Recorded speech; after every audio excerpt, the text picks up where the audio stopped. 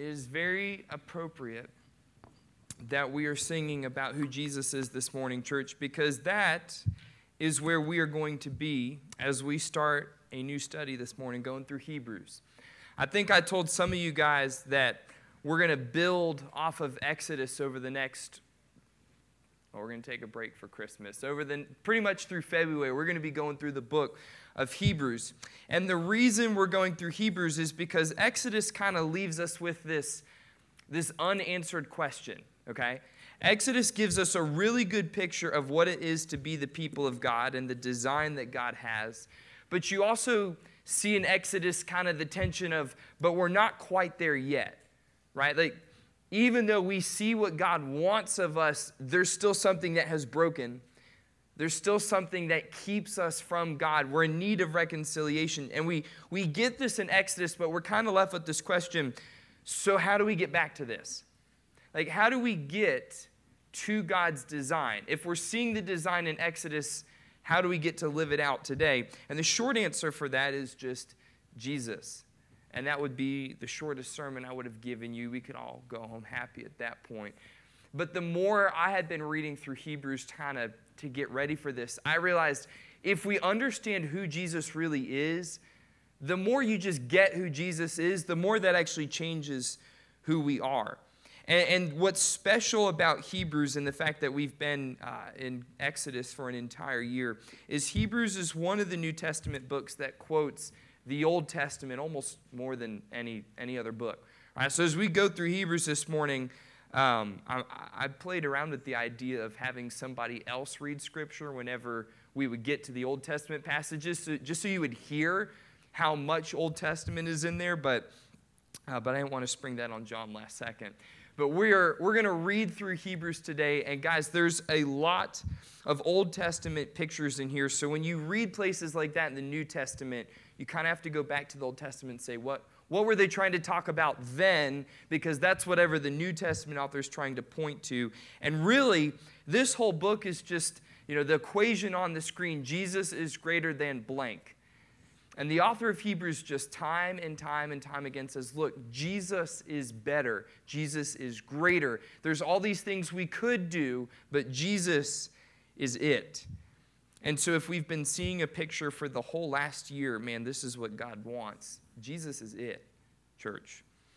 So we're going to talk a little bit about that each week as we go through Hebrews and say, okay, what is Jesus greater than, and how does that change how I think about living out my faith today? The first one we're going to be talking about today, if you were to fill in that blank, is angels. Angels is not something that I typically preach a whole lot on. So this is going to be fun for me today just as much as it's fun for us. But the main kind of driving idea behind Hebrews 1 is that God is desiring his people to adopt the image of his Son, Jesus Christ, not his servants, the angels.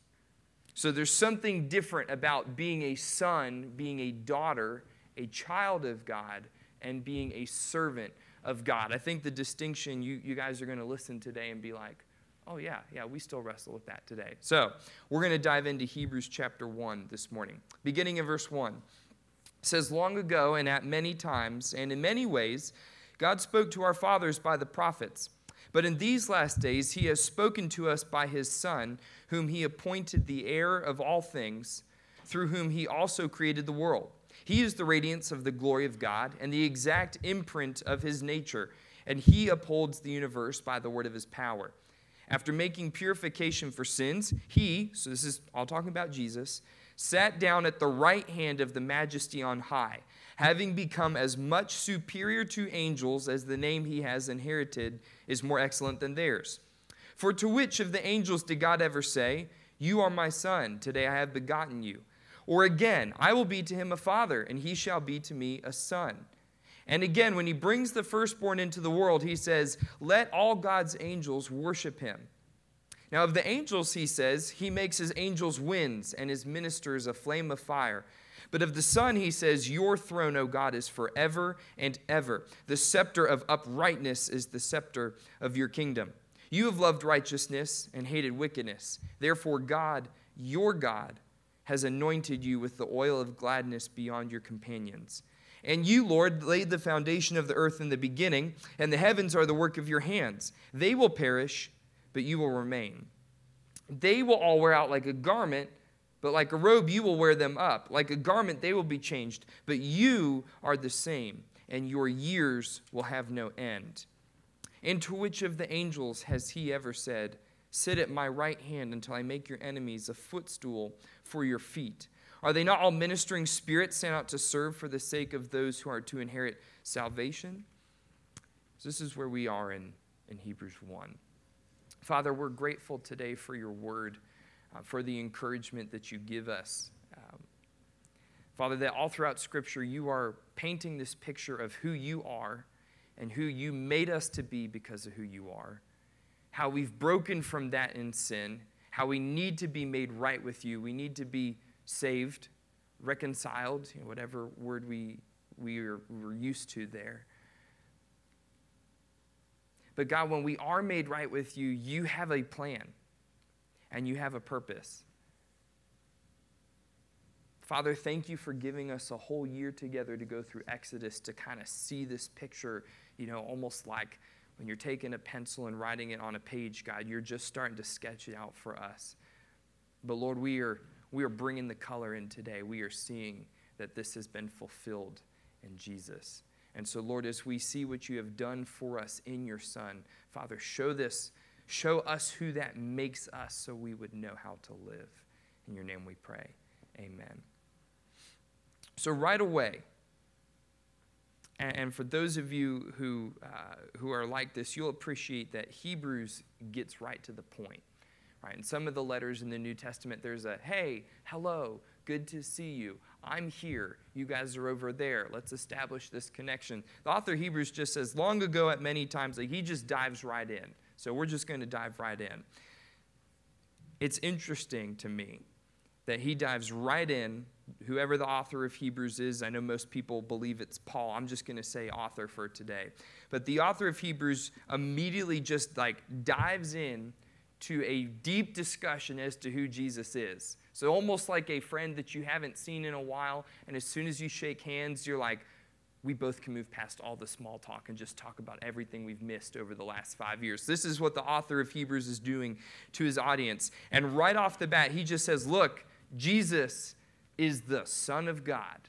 And that makes him infinitely better than angels. We'll talk about the angels piece in a minute. But it's interesting, and I don't want us to just move so quickly past who is Christ that the author of Hebrews 1 is trying to point out. The context here also is a big deal. So he's writing to a church or a group of Christians primarily from a Jewish background. They're struggling, they're facing persecution, and they're saying, life was a lot easier for us when we were Jews. Because when we were Jews, the Romans they just kind of let us alone. They didn't really know what to do with us, so they kind of were like, hey, if you guys just be good Roman citizens, we'll let you do whatever Jewish things you need to do. When we were Jews, we had it easy. Now that we're Christians, everybody hates us, right? The Gentiles don't like us, the Romans don't like us, the Jews don't like us, so is it really that much different to be a Christian than to be a Jew is kind of this mindset that the early church has. Can we just go back to the law a little bit because it'll be way easier for us if we do? And right off the bat, the first thing the author of Hebrews says is no. Don't. Jesus is greater. He starts showing how Jesus is greater because of all these Old Testament pictures. He says, look, if you go back, you're going to be finding yourself looking for what Jesus has already done. He describes Jesus in verse 1 as the one whom God speaks to. He says, look, God used to speak through the prophets and through the law, pointing to something, but here the full picture has arrived. The fullness of God's revelation is right here in Jesus. He calls Jesus in verse 2 the heir of all things, through whom he also created the world. Colossians 1 and John 1, they both kind of say similar things. All things have been made through Christ for Christ. They're made for his image. Verse 3 calls Christ the radiance of God's glory. And this is one of my favorite phrases in all of Scripture, the exact imprint of his nature. Right? That when people saw Jesus, they were seeing what it was like to be God, who God was. the image of God in man. That's who Jesus was. And because of that, Jesus was able to, verse 3, make purification for sins. So, right, the whole Old Testament law was about how do we get purified from our sins. The author's saying, that's Jesus. Jesus did that. Verse 4, Jesus is the one whose name was superior to the angels. Verse 5, he was the literal Son of God. Verse 6, he's the one deserving of all worship and all praise. Same thing in verse 7.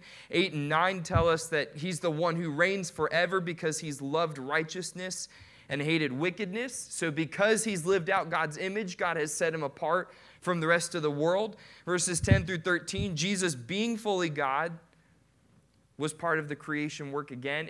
He just keeps going back to, look, Jesus is it. So if you're thinking about whose image God is wanting you to bear, it's Christ. And I may try to, maybe change the color of the words on the slides just so you guys see all the different Old Testament references that the author is making. But today I'll tell you in verse 4, no, I take it back, verse 2 through 5 is a reference to Psalm 2. It doesn't appear as a quote in your scripture, but if you go back and read Psalm 2, you're going, man, the author of Hebrews is almost word for word just writing the same thoughts right there. Verses 8 and 9 here are a direct quote of Psalm 45. Verses 10 through 12 is a direct quote of Psalm 102. Verse 13 is a direct quote of Psalm 110. Just all these psalms together are all psalms about the Messiah. Right? All of these psalms that the author's referencing are all ones that talked about who the Messiah would be. Who would God's deliverer be? And the author of Hebrews says that is Jesus. So if you have your faith in Jesus, the author says you're not going to find anything better. There's not going to be anything greater for life than Christ.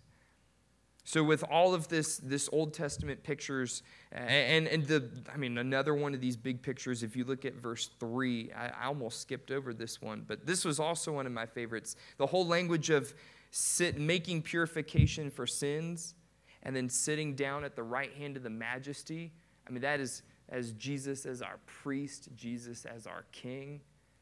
So much of the Old Testament is, hey, we need a priest, we need a king. And when the priest or the king is not right with God, then the people are not right with God. And here the author of Hebrews says, look, here is the perfect priest. Here is the perfect king. How many different ways can I tell you, first century Jewish believers, Jesus is exactly who you are looking for. So right now, guys, as we're reading Hebrews 1, yes, I get I'm probably beating the horse to death here, but it's what the author of Hebrews is doing. He's saying, stay true to the image of Christ, because that is what God is calling his people to do. That's what he's asking his people to do. But he gives all of this in a very specific context, right? We are supposed to stay in the image of Christ rather than the image of his ministering angels. And when I read that, the first question that jumps into my mind is, why angels? All right, now, if we go back and look at this, I'm going to read for you guys how the angels are described. And as I'm describing it, when I was reading this week, church, I was going, I don't really see the issue here. The angels look pretty good, okay? So if you're getting to that point, that's where I was on Tuesday this week. In verse 4, you see Christ is described as having become much more superior to the angels. And why? Because the name he has inherited is more excellent than theirs. So because Christ has God's image, he has the name of God, he's better. Verse 5, the identity of Christ is again tied to God, and that's what makes him better than the angels, because he's the Son of God. Verse 6, because Christ is greater than the angels, God calls all his angels to worship Christ, right? Because we worship things that in our minds, they're greater. So God tells his angels, hey, you're going to be worshiping Christ, meaning Christ is better. But what's the deal with the angels? There's two verses that really describe the angels, verse 7 and verse 14. They kind of make a nice Christ sandwich, if you will. There's a bunch of verses about who Jesus is, the meat in between these two verses about angels. Verse 7, they're described as winds, ministers, flames of fire. Verse 14, they're called ministering spirits sent out to serve for the sake of those who are to inherit salvation. So just, if you're trying to wrap your head around what the angels are doing, look at each of those words. Winds is actually a Greek word we talked about last week, pneuma. It just means a spirit. Some contexts, it's the Spirit of God, but here it's talking about the spirit of an angel. The Greek word for ministers is liturgos, which you guys have probably heard the word liturgy in English, very closely related there. It just means servant. There's the phrase flame of fire, which Luke uses in Acts to describe how an angel appeared to Moses in the burning bush in Exodus in a flame of fire. So just all of these are pictures of God kind of showing up to give a message, to tell his people something.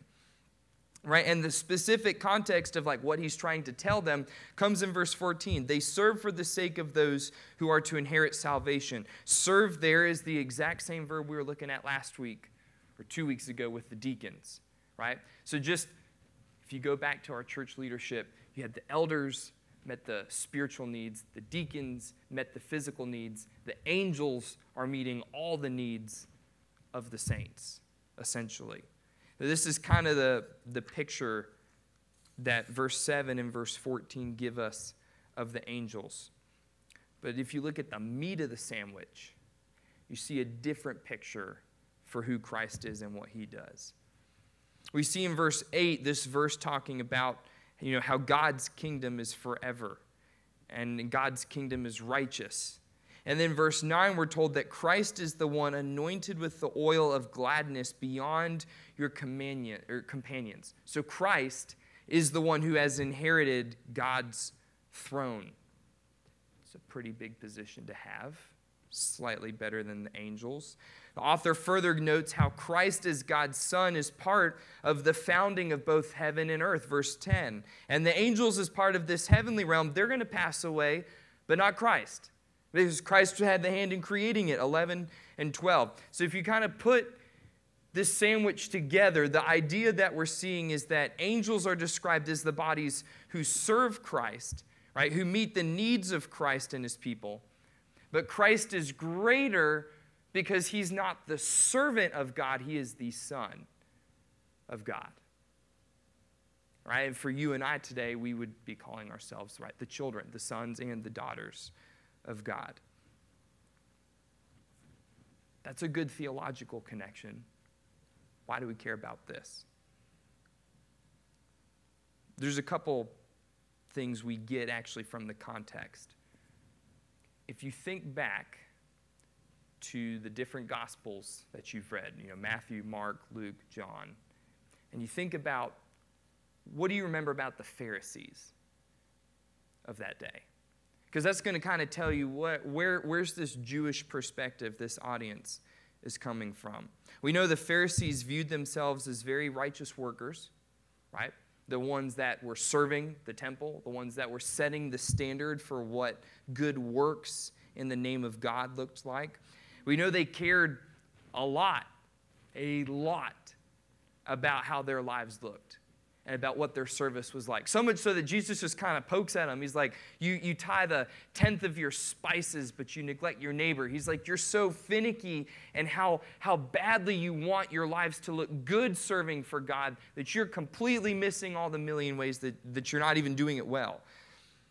We also know that they had such power go to their heads because of the position they got by doing all these works, that when Christ came and challenged it, they were willing to put him up on the cross. That something about how badly they wanted to do good things in God's name actually led them to kill Christ. So can you kind of hear, other than the killing Christ part, the appeal for these formerly Jews? Right? Not that they're going to think of themselves as angels, but they're going, hey, what you're describing the angels do, that's like how we used to live. Like, you're talking about all these people that are like meeting the needs and doing all they're the servants of God. Like, that's who I was, right? Like, that would be our natural tendency. When things get hard, go back to what you know. And yet God is talking to the early church saying, look, I get that this is tempting. And I get that when you're facing persecution, you're going to want to go back to this. But he says, look, I have not called you to do that. I have given you something greater. You see, God's people adopt the image of his Son, Jesus Christ, not the image of his ministering angels, because there is something greater than being a servant of God. It is to be a child. Paul says it like this in Galatians 4:3-7. He says, so also when we were underage, we were in slavery under the elemental spiritual forces of the world. But when the set time had fully come, God sent his Son, born of a woman, born under the law, to redeem those under the law. Paul says, look, you've been redeemed from that former manner of life. There is no need for you to go back to this anymore. He says, we've been redeemed under the law that we might receive adoption to sonship. Paul says, because you are his sons, not his servants, his sons, God sent the Spirit of his Son into our hearts, the Spirit who calls out, Abba, Father. So you are no longer a slave, no longer a servant of God, but you are God's child. And since you are his child, God has also made you an heir. And guys, as we think about applying this, and how that changes us this morning, because we're seeing, okay, that is what the author of Hebrews is pointing to, right? Jesus is greater than the angels because we're called to be God's children, not God's ministering spirits, God's servants. I was trying to think of, like, how do you explain why that different mindset matters? And I realized that difference in nature gives you a different role. That if you're living under the mindset of a servant, you act differently. You are different than if you're living in the mindset of a son. So the picture that I have of this, I used to work, before I was even a youth pastor, I worked for a guy for about a year in his civil engineering office in North Carolina. And if work ever got light in the office, because he knew I was going to go into pastoral ministry, so he would teach me to do some things, but if it was going to take too much time for him to explain, he would send me to his house or to his parents' house or his in-laws' house, because they all lived like on the same street. And he would have me just go do property work there. So I did a lot of tree trimming, I did a lot of raking leaves, a lot of painting, and just odd stuff around the house. Essentially all things I had learned to do in my own house from my parents. And even though it's the same tasks, doing it for my boss was vastly different than doing it for my parents. Vastly different. Motivation was different, right? I served my dad because, hey, that was my house too, right? Like, I wanted it to be good because I also lived there. I had this motivation of I'm a joint owner here. No, my name is not on the lease, and I have absolutely nothing to contribute towards his mortgage. But I'm a son, and if this is my dad's house, I want to help take good care of it. This could be my house at some point someday, or I want my parents to have a good place, right? So I feel some sort of ownership with him. I did not feel that way about my boss's house or about his parents' house or his in-laws' house. Now, I wanted to do a good job because Steve is paying my salary, but I don't have a ownership motivation. I have a duty. I have an obligation. I'm getting paid. I have a job to do. I have to get this done, right? Motivation, completely different. Relationship, right? I wanted to work alongside projects with my dad, in part because it would go faster. Or if my brother was there, I'd want to work with him. You want to work with people because it goes faster. Steve was a fantastic boss, but I did not want to work alongside of him because it was his house, or it was his parents' house, or his in-laws' house. And at the end of the day, right, like he wants to make sure his people, his family, is well taken care of. He's going to have no problem telling me to go back and do it again. And I learned, I don't know if Steve listens to the sermons, so Steve, if you're hearing this, please know you are a wonderful boss. But Steve was a perfectionist. I can still remember one of the times I washed his wife's car. And I took the, I forget what they're called, like the blue paper towels, and was like hand drying it to get the streaks out. And he still somehow found them and made me go back. Like I had spent 2 hours washing his car, and then I had to go back and spend another hour doing. He was a perfectionist. So it was like anxious working with Steve because I'm wondering what he's going to find out that's not up to his standard. I never, ever felt that way with my father.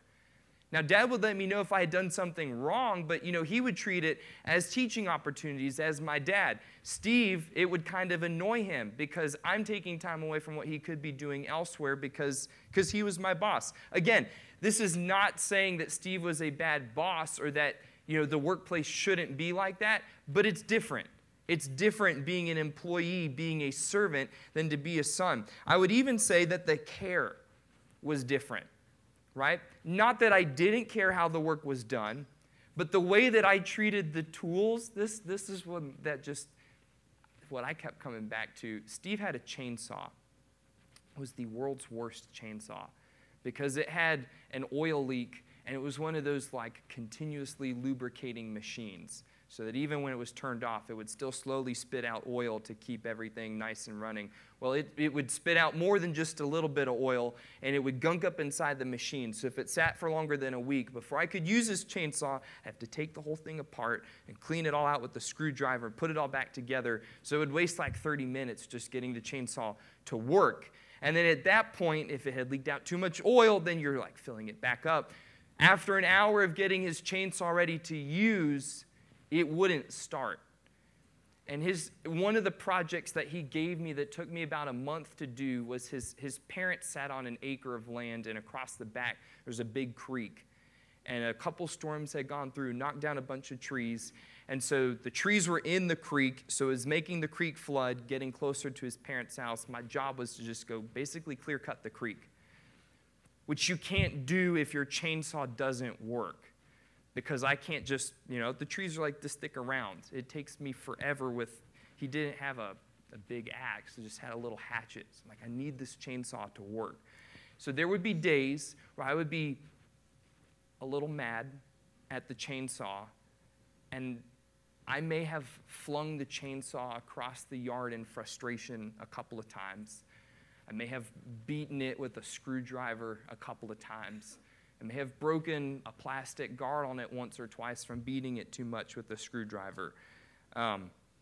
May have. I would have never done that if that was my dad's chainsaw. Now, I didn't want to do it because I knew, in both cases, not my chainsaw, not my place to be able to do that. But I'm very anxious and very tense because my boss, of course, when Steve shows up, one pull and it's running. It's terrified of Steve. It doesn't respect me. So Steve has given me a tool that in his mind works for the job, and I'm not able to do the job. Very different from me being able to go to Dad and saying, Dad, I don't know what I'm doing wrong, but your chainsaw sucks. Can you please help me? Or can we just get a new chainsaw? It's a different mentality. So it's way easier for me to work with my dad than it would be my boss. And the more I thought about this week, guys, I realized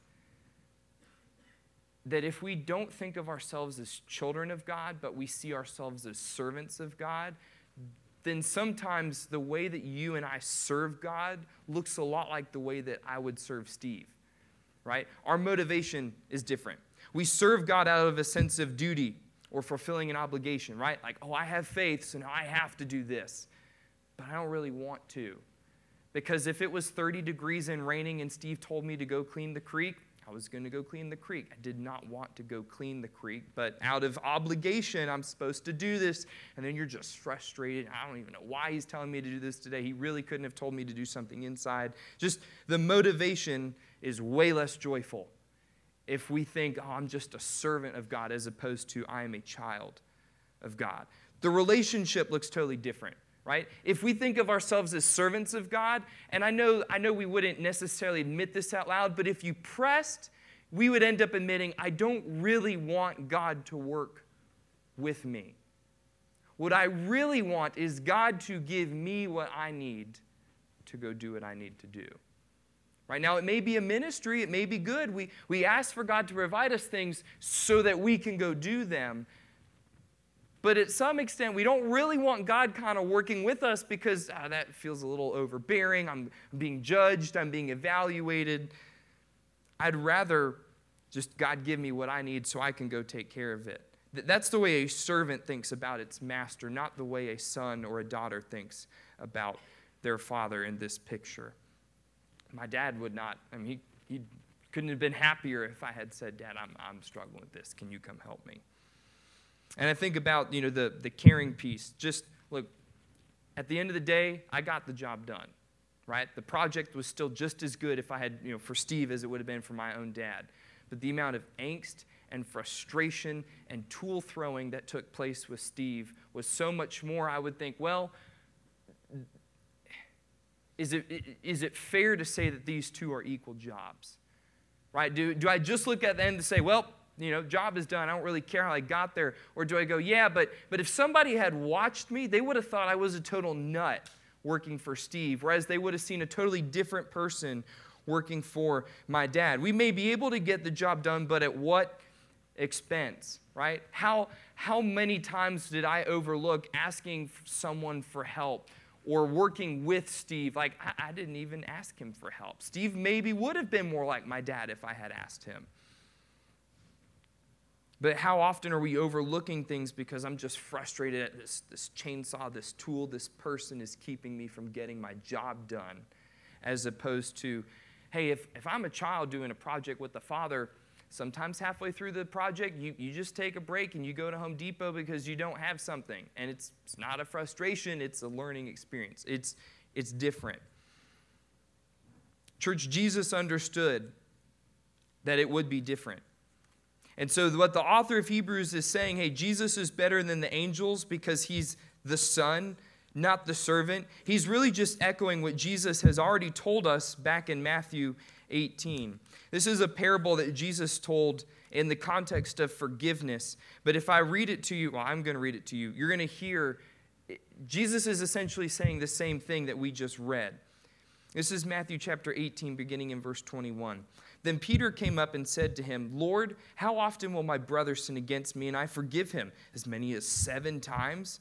Jesus said to him, I do not say to you 7 times, but 77 times. Therefore, the kingdom of heaven may be compared to a king who wished to settle accounts with his servants. When he began to settle, one was brought up to him who owed 10,000 talents. There's a footnote in my scripture that just points out a talent was about 20 years of wages for a laborer. So 10,000 times 20, 200,000? 200,000 years worth of, 200,000 years worth of wages that he owes.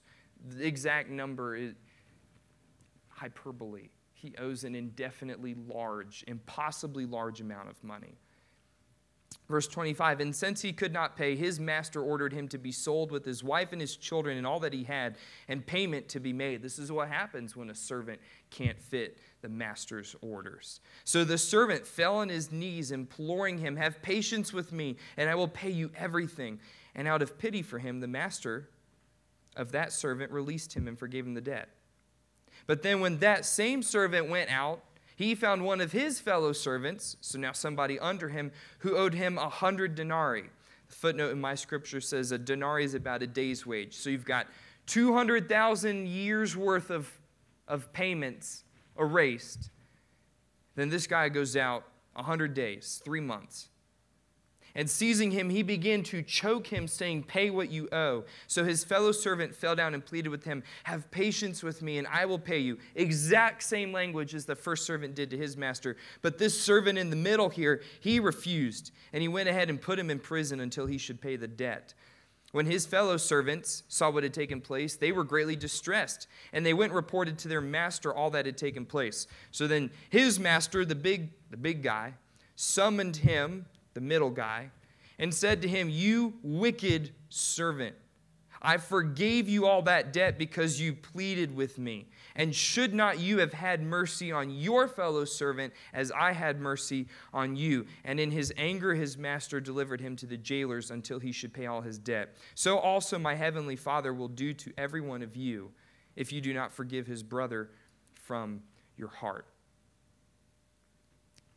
It's a wonderful picture of if we feel like we're servants to God, then that's how we treat other people. We feel like we're in positions over.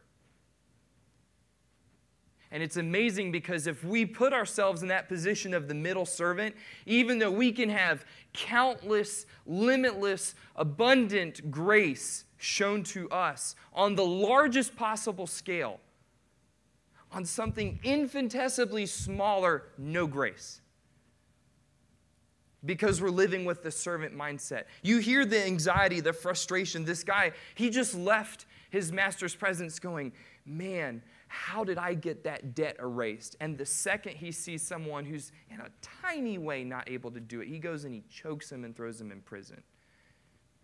If we're living with this servant mentality, we get to the place where Jesus is summoning us saying, "You wicked servant," wicked implying this is the direct opposite of God's image. And it's not wicked because he choked the servant or because he threw the servant in jail. It is wicked because he did not have mercy on your servant as I had mercy on you. Because the heart was wrong, it did not matter what action the servant took. His mind was totally wrong from the beginning.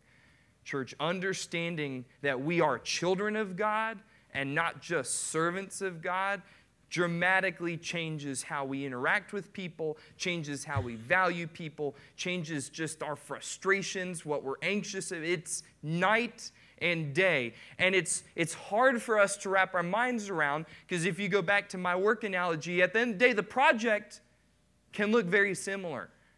Right? I was able to do the work. I still got the same work done for Dad as I did for Steve, but I was a totally different person the entire time. And I've shared with some of you guys, my burden as a pastor is not just getting the job done, however the job is done, but I care about how are you in that process.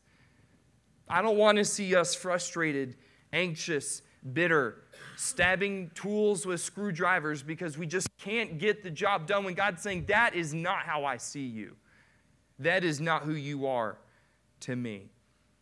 It matters how we live for God because we are joint heirs with Christ. Remember the encouragement from the Apostle John when he says, "See what kind of love the Father has given to us that we should be called children of God." And so we are. So let's consider the following questions this morning as we close, right? Where might we be living as a servant for God rather than as a child of God? First, where are you serving God out of duty or obligation instead of love? And there may be seasons of your life where you're undertaking a role that you're not as comfortable with, right? I'm not talking about that. We can do uncomfortable things because we really love God. We can do uncomfortable things well because we really love God. It's not a question of comfort. But where am I trying to serve God out of a duty or an obligation instead of love? I think practically, for me, it took me years to get to the point where my rhythm of time in the Word and prayer actually felt like an act of love toward God instead of a duty or obligation. But once it clicked that God is not just trying to make me a servant, saying, "Hey, I'm your master, read my word, pray some things back to me." And I actually started to realize I'm a child. And even to this day, even though I don't live near my parents, I still want to talk to my dad. I still want to have a relationship with him and my mom. You're able to do that a little bit better because we're no longer servants. So where are we serving God out of duty or obligation instead of love? Second question, where are you, one of my favorite phrases, taking care of things for God? I think the notion of God calling us to do something, as we're seeing in Hebrews, is a little bit different. God's not really asking us to do things for him. He's asking us to join him in what he is already doing. If you've ever done the Experiencing God Bible study, that's like the whole premise there. God calls us to join him in what he's already doing. Be freed. God does not give you a work and say, okay, take care of this for me. That's not how God interacts with us. Then lastly, last question, who are you neglecting in your service? Right? Because when God calls us to serve him, other relationships may look different. We don't serve God out of an expense to someone else, right? I don't pastor here as an expense to my family. Like I don't just cut them out so I can get to go be a pastor. I get to do both of these things together. Neither does God call us to just go minister to one group of people at the expense of all others. We don't overlook. We talked about that like 2-3 weeks ago too in the leadership series.